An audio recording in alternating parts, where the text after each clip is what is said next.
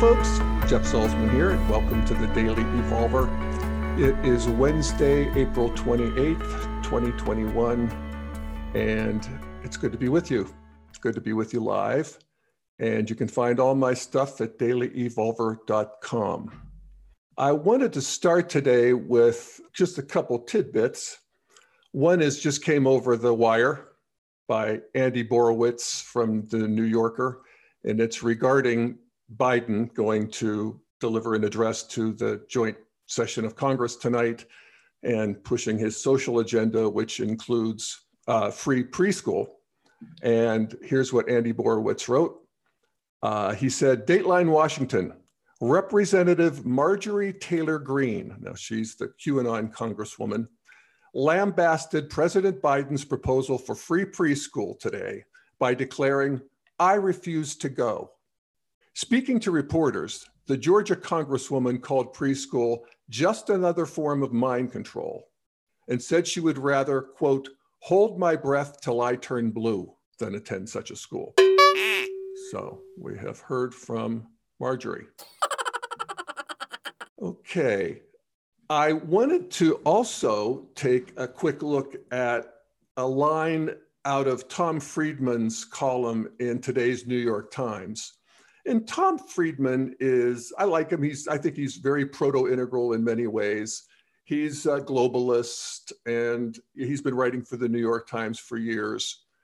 And he's always provocative, but here's where he falls down, in my opinion, and as does the conventional wisdom in general. And I'll just read the line. He's talking about China's growing influence and the influence of these autocratic countries like China, Iran, and Russia. So he writes, China, Iran, and Russia are each deflecting the pressures of democracy and the need to deliver constant economic growth by offering their people aggressive hyper-nationalism instead. So instead of giving them into the pressures of democracy and constant economic growth, they're offering their people aggressive hyper-nationalism instead. And I think Integral gives us a better look at that. The people are not blank slates. We know that. And it is not a matter of just what people are being offered up. People generally are being offered up what they want. And in these countries, I would say Iran probably excluded, but China and Russia, their leaders are popular. You know, these people want a nationalism, hyper-nationalism, maybe, especially in a country like China, where 1 billion of the people are traditionalists or earlier, really, in terms of development.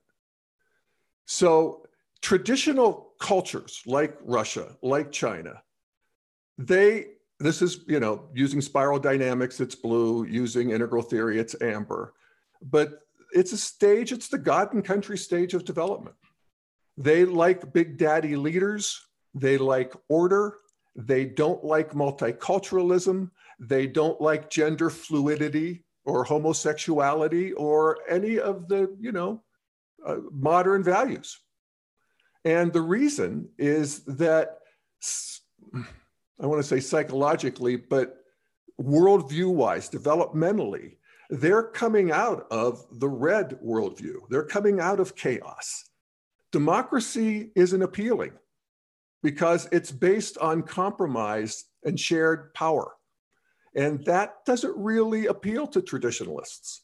Traditionalists have the good and evil thing. You know, that's life is a battle between good and evil. And you don't compromise or share power with evil, with the devil. You defeat the devil. And so these countries, you know, they're where they ought to be in the sense of they're where they are in the stage of development. And I think we have to factor that in. And I would love to hear from my listeners. I know there are quite a few in Russia and perhaps in China. I hear it from a couple occasionally. What you think about that and how you would, what kind of an integral interpretation you might bring to what's going on in your countries. There's an article I wanted to highlight today that I think really gets to this. So this is an article that appeared in the New York Times a few months ago.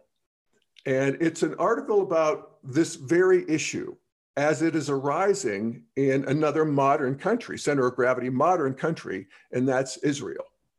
And it's titled, "To Understand Red State America, He Urges a Look at Red State Israel." And it's about this Israeli sociologist. His name is Professor Mizrachi. And he argues that Trump voters, like Netanyahu supporters in Israel, have legitimate reasons to find liberal values threatening. So when he's talking about Trump voters, and he's talking about what's called the Mizrahim in Israel, and these are the working class voters, the Israeli Jews, roots in North Africa, the Middle East, they're the most conservative of the Jews politically. And like the Trump voters, they're the most conservative people here in the United States.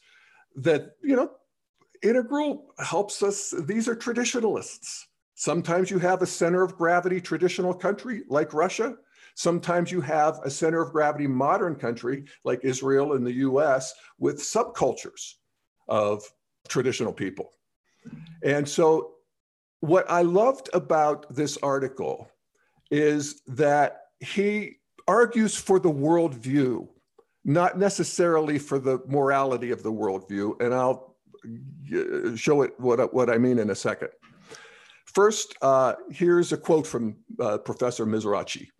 He says, "It's really hard for liberals to imagine that their message, their vision itself, poses a threat to the core identity of other people." And then he describes liberalism's blind spots. And this was published in a big newspaper in Israel a year ago. And as it says in this article from the New York Times, it shook the Israeli left like an ideological bunker-busting bomb and could hold lessons for another deeply polarized society in the West. I want to read some of what he wrote and some of what his thesis is. He says, "The problem is not, as some liberals contend, that the Jews of the Mediterranean or the Mizrahim are confused about what is best for them.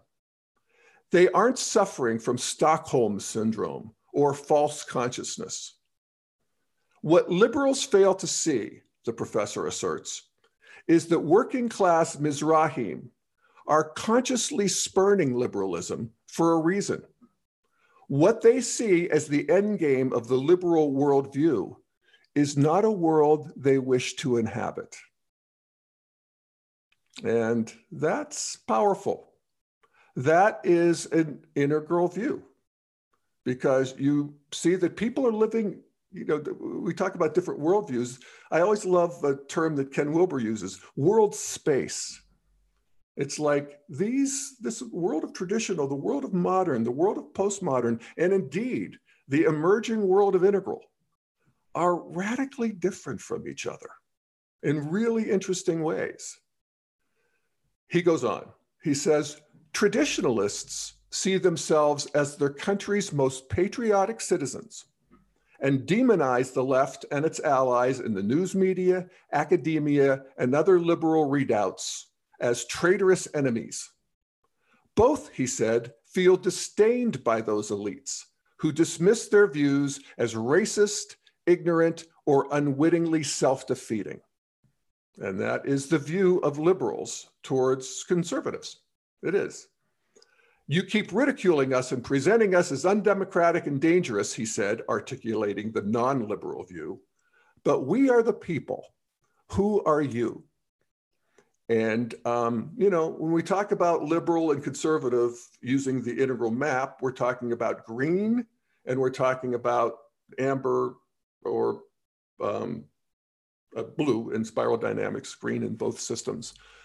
And they're monoperspectivalism, in that they see their worldview as self-evidently real. And anybody who doesn't see that is deluded or worse, evil. Yeah. So here's a little more from the article. In 2011, Mizrachi heard a visiting lecturer from Europe extol human rights as the, quote, international moral language. And when he heard this idea of human rights as the international moral language, he had an aha moment. If such liberal ideas were so universal, he asked, why in Israel had they failed to reach the hearts and minds of working class people? He recalled demonstrations where liberal activists called for coexistence with the Palestinians and spoke of prosecuting both Israeli soldiers and Hezbollah fighters on war crimes charges. An expression of shared humanity that he said liberals found morally sublime, but which had onlooking Mizrahi taxi drivers boiling over with rage. For the Mizrahi working class, he said, the liberal vision of peace with the Palestinians, of breaking down barriers and prejudices between peoples, imperils their own sense of identity and belonging as Jews in a Jewish state. And this sense of belonging, he concluded, defeated every attempt by the left to make inroads with working class Mizrahim. And I would say that this is true for traditional people all over the world. You know, their sense of identity and belonging as, in this case, Jews in a Jewish state, Chinese, Russians, you know, Russianness, Chineseness. These things are worth saving and noticing and not homogenizing into the multicultural blender. So we want to see the, you know, we want to see the truth of these views. And so here's where the article goes. It talks about how he is critiqued from the left as legitimizing discrimination and especially anti-Arab bias among Mizrahim, and that he is defended by the central politician Tehilia Friedman. And she says, it's always a problem with seeing the world in circles. First, my family, then my tribe, then my people, then other people. But that's the way most of us live. And that is just a statement of reality. I love that. Professor Mizrachi, she said, is trying to give respect to those sets of values which deserve respect. And that is the integral project, actually, to realize that people and children do it too as we grow up. First my family, then my extended family, my tribe, then my people, then other people, nation, world, it keeps going. We move into, as we get into integral, we move into a cosmocentric worldview where we're identified not just with humanity as a whole, but with the animating energetics of the entire cosmos. And that's another episode, but that's worth noting here. So the Integral Project is, as she said, trying to give respect to the sets of values within these worldviews that deserve respect. And that, you know, is the new integration. And here's how you do it. It's almost deceptive in its simplicity. He says, understand the other side. And, you know, I can't think of a theme of this podcast that is, better put than that.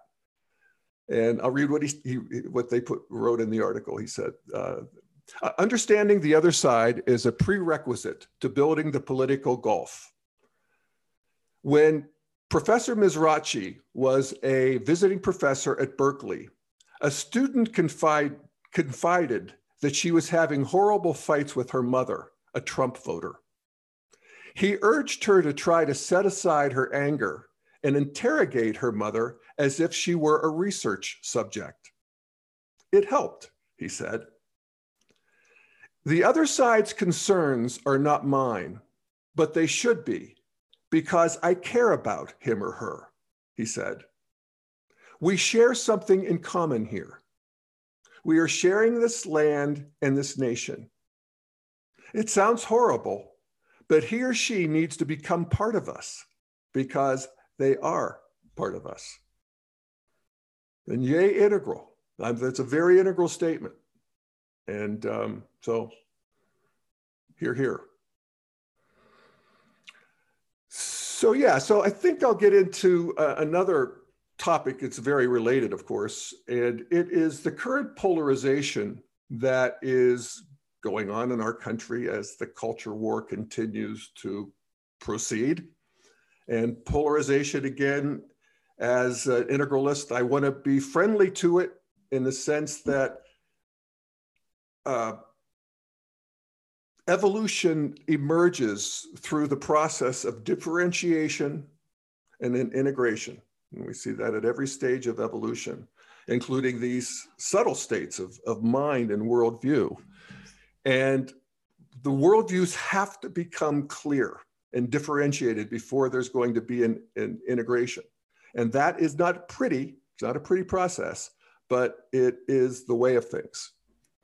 And I talk about that a lot, of course, on this podcast.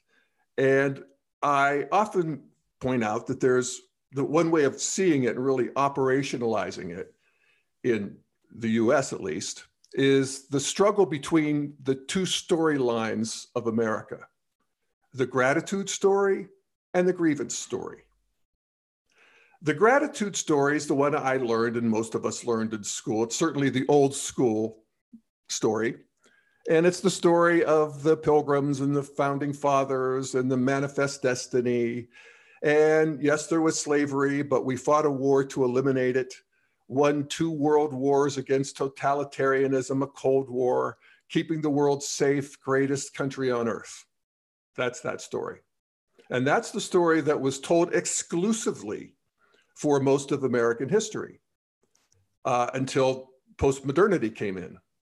Because postmodernity wants to deconstruct that story because it has triumphalist qualities that we've seen are dangerous. And we want to outgrow them. We do, actually.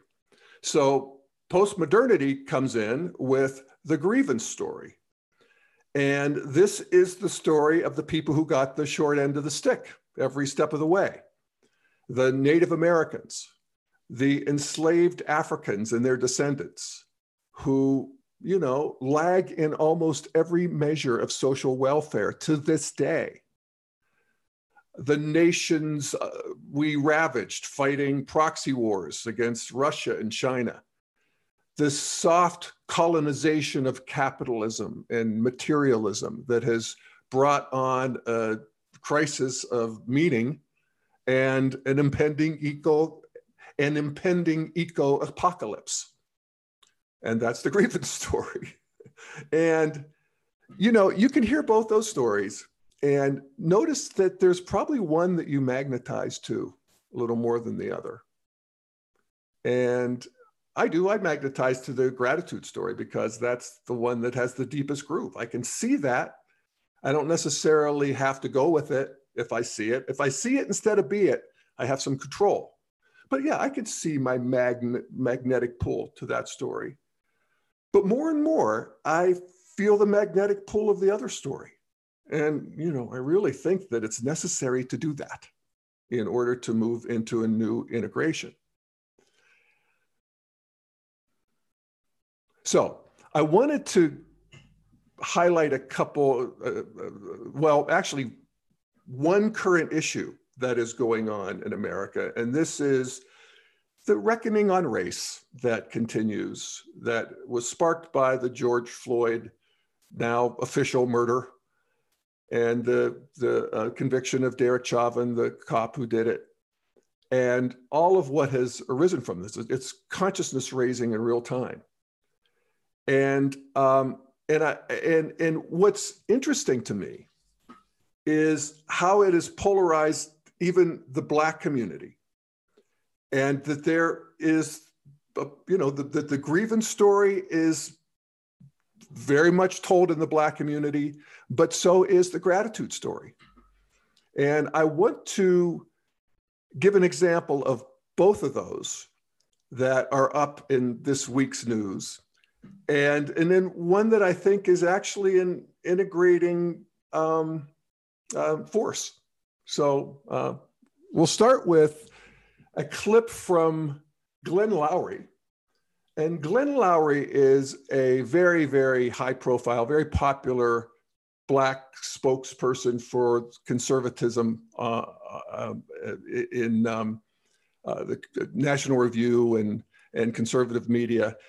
He's a MIT, Harvard professor. He's a professor currently of social sciences at Brown, and I think is probably a walking testimonial for the power of tenure. But this is from, I'm just going to play it.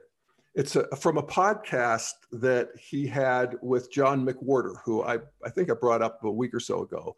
John McWhorter is another conservative African-American who has a new book coming out about the critical race theory as a religion. And these two are very simpatico. You won't hear John McWhorter. If you're watching the video, you'll see him. But this is Glenn Loury. So we Black people, with full citizenship and freedom and every opportunity in the richest country and most dynamic country on the planet, attracting the attention of people globally who want to be a part of it, and we have birthright citizenship here, are failing to measure up. The cops and crime and violence is one dimension of it. The absolute disorder and chaos in our family lives is another dimension of it. The failure to develop our intellectual potential so that we can perform and function effectively is another dimension of it. All we can do is go into a corner and throw a tantrum. And sadly, our leaders, including Barack Hussein Obama, are at the forefront of this disastrous course. The people who might actually alter the course lack the courage to do so. The people who are going to pay the cost of this are the Black poor. They're the ones who can't read. They're the ones who are languishing in a jail somewhere because of their behavior. So I'm just absolutely furious with these people, their irresponsibility, their demagoguery, their cowardice. I'm furious with them, and they are leading us to hell. We're on the road to hell here. Now, is that traditional or what? We're on the road to hell here? So yeah, that's where all first tier memes actually think we're on the road to hell, but traditionalists really get that, they have a real idea of that. Yeah, so that's the gratitude story of America. There's a lot of Black Americans who do not buy into the grievance story. There's more of them than before.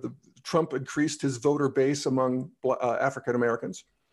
So he's a good spokesperson, and he's talking about the opportunities and just get on with it, be part of modernity. Modernity is not thinking white. It's, checking the boxes and making things happen in the modern world. So that's Glenn Loury. And on the other side, we have Ibram X. Kendi, who is the author of Anti-Racism and the real, person who really brought that whole idea of anti-racism to the fore. And he wrote an article this week. I did unshare that, right? Yeah, I did. Okay.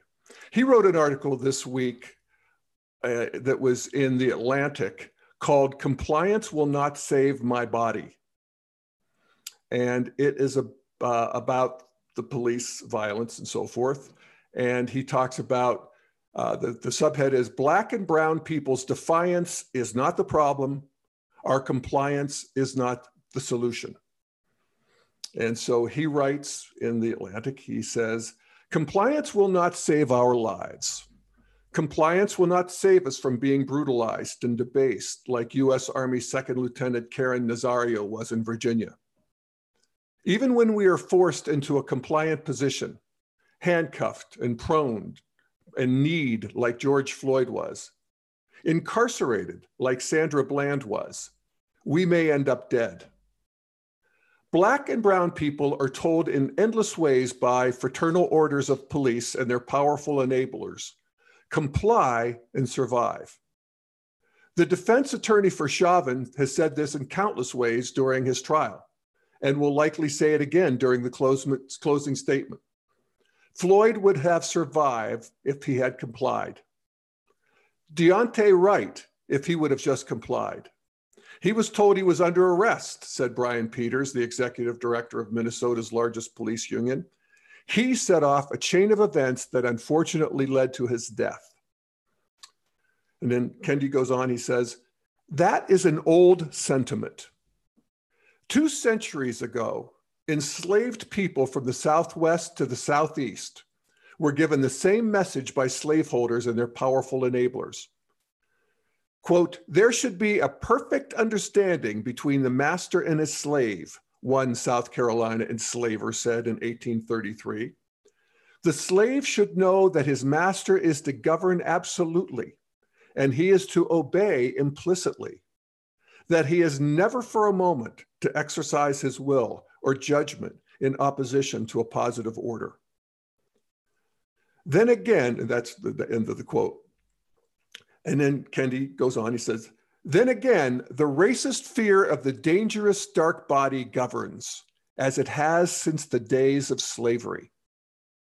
As divided as many conservatives, moderates, and liberals are on other matters, they remained largely united by their fear of roaming dark bodies and vulnerable to fear-mongering by police officials or by former President Donald Trump when he said, without police, there is chaos. Which is true, actually, by the way, but I go on. Police compliance, this is Kendi, police compliance with our humanity could be the solution, but I can't imagine the institution of American policing ever recognizing Breonna Taylor's human rights, Eric Garner's cries to breathe, or the life that a Latino 7th grader has to live. Police officers do risk their lives, but do I risk my life every time I pull over for an armed police officer? When I don't have my documents in my hand on the steering wheel and I comply and reach for them, an officer could shoot me dead like one did Philandro Castile. Compliance is not a lifesaver. When I comply completely, I feel lucky to survive police encounters. To believe otherwise is to comply with an alternative history, with a fantasy land, with wishful thinking, with an American dream that is my American nightmare. And that is the grievance story, by God, that is the grievance story. And to believe otherwise is to comply with an alternative history. So, you know, there's people in the integral world talk about, you know, is wokeism green or is it red or is it amber? Blue is a traditional itself in the sense of good and evil. Is it modern, postmodern, whatever it is. And it's all of those. I mean, woke can be expressed at every stage. It's like, fuck this fucking place. You know, I've been, my relatives, my aunts, my uncles, my cousins, we live in this shithole neighborhood, crime, you know, fuck it, you know, bust out the windows and bring it down, burn it down. That's red. You know, let my people go is red. That's a more positive vision of it. The blue is what we just read there with Kendi. It's like it's a new kind of good and evil, and it casts, in this case, the police as, you know, really malignant forces in the lives of Black people, which it's, as an integralist, I want to see that is, you know, it's like all worldviews. They have an exoteric story of how the world is, and they have an esoteric story where they actually transmit something that's true. And, you know, I think of Christianity as a classic example. You know, if you want to become an Orthodox Christian, you have to agree with the creed that says that Jesus is the Son of God and he was sent here to assuage our sins, and he was crucified and came back in 3 days and sits at the right hand of God. And that's the esoteric or the exoteric truth. The esoteric truth is that you are seen and loved by a creator God. And that may be true, or something like that. And so here's where, if you look at what Kendi said about when I comply completely, I feel lucky to survive complete police encounters. I can't imagine American policing ever recognizing Breonna Taylor's human rights, the life a seventh grader has to live. I don't know. I don't think that holds up to facts. But here's actually a column in today's Wall Street Journal by Jason Riley, another Black columnist, conservative. And he talks about the story that is told, the woke story about police and dark bodies and all that sort of thing. And he says, police killings of African Americans declined by 60 to 80% from the late 60s to the early 2000s and have remained at this level ever since. So that's more of the gratitude progress story. According to a Washington Post database, police shot and killed 999 people in 2019, including 424 whites and 252 blacks. 12 of the black victims were unarmed versus 26 of the white victims. In a country where annual arrests number more than 10 million, if those black death totals constitute an epidemic of police use of lethal force against blacks, then the word has lost all meaning. So 22, what do you say here? 12 black victims unarmed in 1 year. So, that is a factual argument. Welcome to the culture wars, people. These truths are really alive and really energizing people. And I wanted to, argue for Kendi's transmission of an esoteric truth, which is that, and he actually did it overtly. He brought in slavery and the echoes of slavery, and other places in the article he went through Jim Crow and other things, and that is still here, that is still online. And I think I've used this example before, but it's been very helpful for me in understanding and making room for the grievance story, which again, I don't naturally gravitate to. And it's using the example that is, it comes out of couples therapy. And if there is one person in a couple, say it's the husband, who drinks too much and he cheats and he hits the wife and mistreats the kids, and they all endure it and live through it. And then one day he has an awakening and he, maybe he gets religion or whatever, and he becomes a good guy. And so for the next 20 years, he's a good guy, but there is a resentment. He can never quite break through with his wife like they were, or with the kids. They keep him at arm's length. They don't trust him. And, his argument is, I haven't done anything to you for 20 years. And the principle in couples therapy that really takes people to the next level is that he has to understand, and she has to know that he understands how badly he hurt them. And he has to look her in the eye, and she has to see that he gets it. And if she does, then there's some hope for a new relationship arising and forgiveness. And that's the process that's going on. That's what Kendi, even though, his exoteric teachings, great gall my liver, his esoteric teachings have a very important piece of the truth that is very animating for some percentage of the population. And a lot of my liberal friends, a lot of people are, I'm getting it in terms of, consciousness being raised. And some people it's a very, very compelling story. It really brings them, every stage of development that we move into feels like a new liberation, a new world, a new understanding of things. And this is what is happening here with this story. And, we have to make room for it because it's true.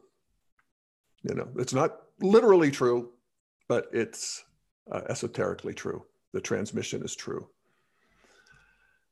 And I want to end with some words from an African-American who I think gets it and transmits it beautifully, gets both stories and has transmitted them beautifully. And it is Barack Obama. And I'm going to quote from his famous speech that he gave, I believe it was in 2008 when he was running for president the first time. And there was the controversy about his preacher, Jeremiah Wright, who had, there was some video of him surfaced where he talked about God damn America from the pulpit. He said, they want us to sing God bless America. No, no, no. God damn America. That's in the Bible for killing innocent people. God damn America for treating our citizens as less than human. God damn America for as long as she acts like she is God and she is supreme. And then he talked about the attack from 9/11 was America's chickens coming home to roost. And, this is anathema to the gratitude story. And the people weren't ready for it. So it blew the doors open and Obama had to do something. And he delivered his, one of his many, many integral speeches and integral writings. The guy is as integral as they come, in my opinion. And so here's what he said, and I'm going to read 3 paragraphs. He said, the remarks made by Reverend Wright that have caused this recent firestorm weren't simply controversial. They weren't simply a religious leader's efforts to speak out against perceived injustice. Instead, they expressed a profoundly distorted view of this country, a view that sees white racism as endemic and that elevates what is wrong with America above all that we know is right with America. I love that. He goes on. He says, understanding this reality requires a reminder of how we have arrived at this point. As William Faulkner once wrote, the past isn't dead and buried. In fact, it isn't even past. Bingo. This is that karmic reality, this matrix of cause and effect through time that we have to deal with. It's part of our interiority. We do not, this is Obama, we do not need to recite here the history of racial injustice in this country, but we do need to remind ourselves that so many of the disparities that exist between the African-American community and the larger American community today can be traced directly to inequalities passed on from an earlier generation that suffered under the brutal legacy of slavery and Jim Crow. Right on. Segregated schools were and are inferior schools. We still haven't fixed them 50 years after Brown versus Board of Education. And the inferior education they provided then and now helps explain the pervasive achievement gap between today's Black and white students. Legalized discrimination, where Blacks were prevented, often through violence, from owning property, or loans were not granted to African-American business owners, or Black homeowners could not access FHA mortgages, or Blacks were excluded from unions, or the police force, or the fire department, meant that Black families could not amass any meaningful wealth to bequeath to future generations. This history helps explain the wealth and income gap between Blacks and whites, and the concentrated pockets of poverty that persist in so many of today's urban and rural communities. A lack of economic opportunity among Black men and the shame and frustration that comes from not being able to provide for one's family contributed to the erosion of Black families. a problem that welfare policies for many years may have worsened. That's an interesting, that's a conservative critique of the war on poverty, the welfare policies that worsened the family conditions because it didn't reward marriage and rewarded not being married, actually. And he goes on, and the lack of basic services in so many urban Black neighborhoods, parks for kids to play in, police walking the beat, regular garbage pickup, building code enforcement, all help create a cycle of violence, blight, and neglect that continues to haunt us. And that is true. So we want to have room for both those stories. And we want to have room for people who believe one or the other, because that's where we're at in this, evolution of consciousness and culture. So that's what we try to point out here. And that's what I got for today. And the world will keep turning. So thank you for listening or watching The Daily Evolver. See you next time.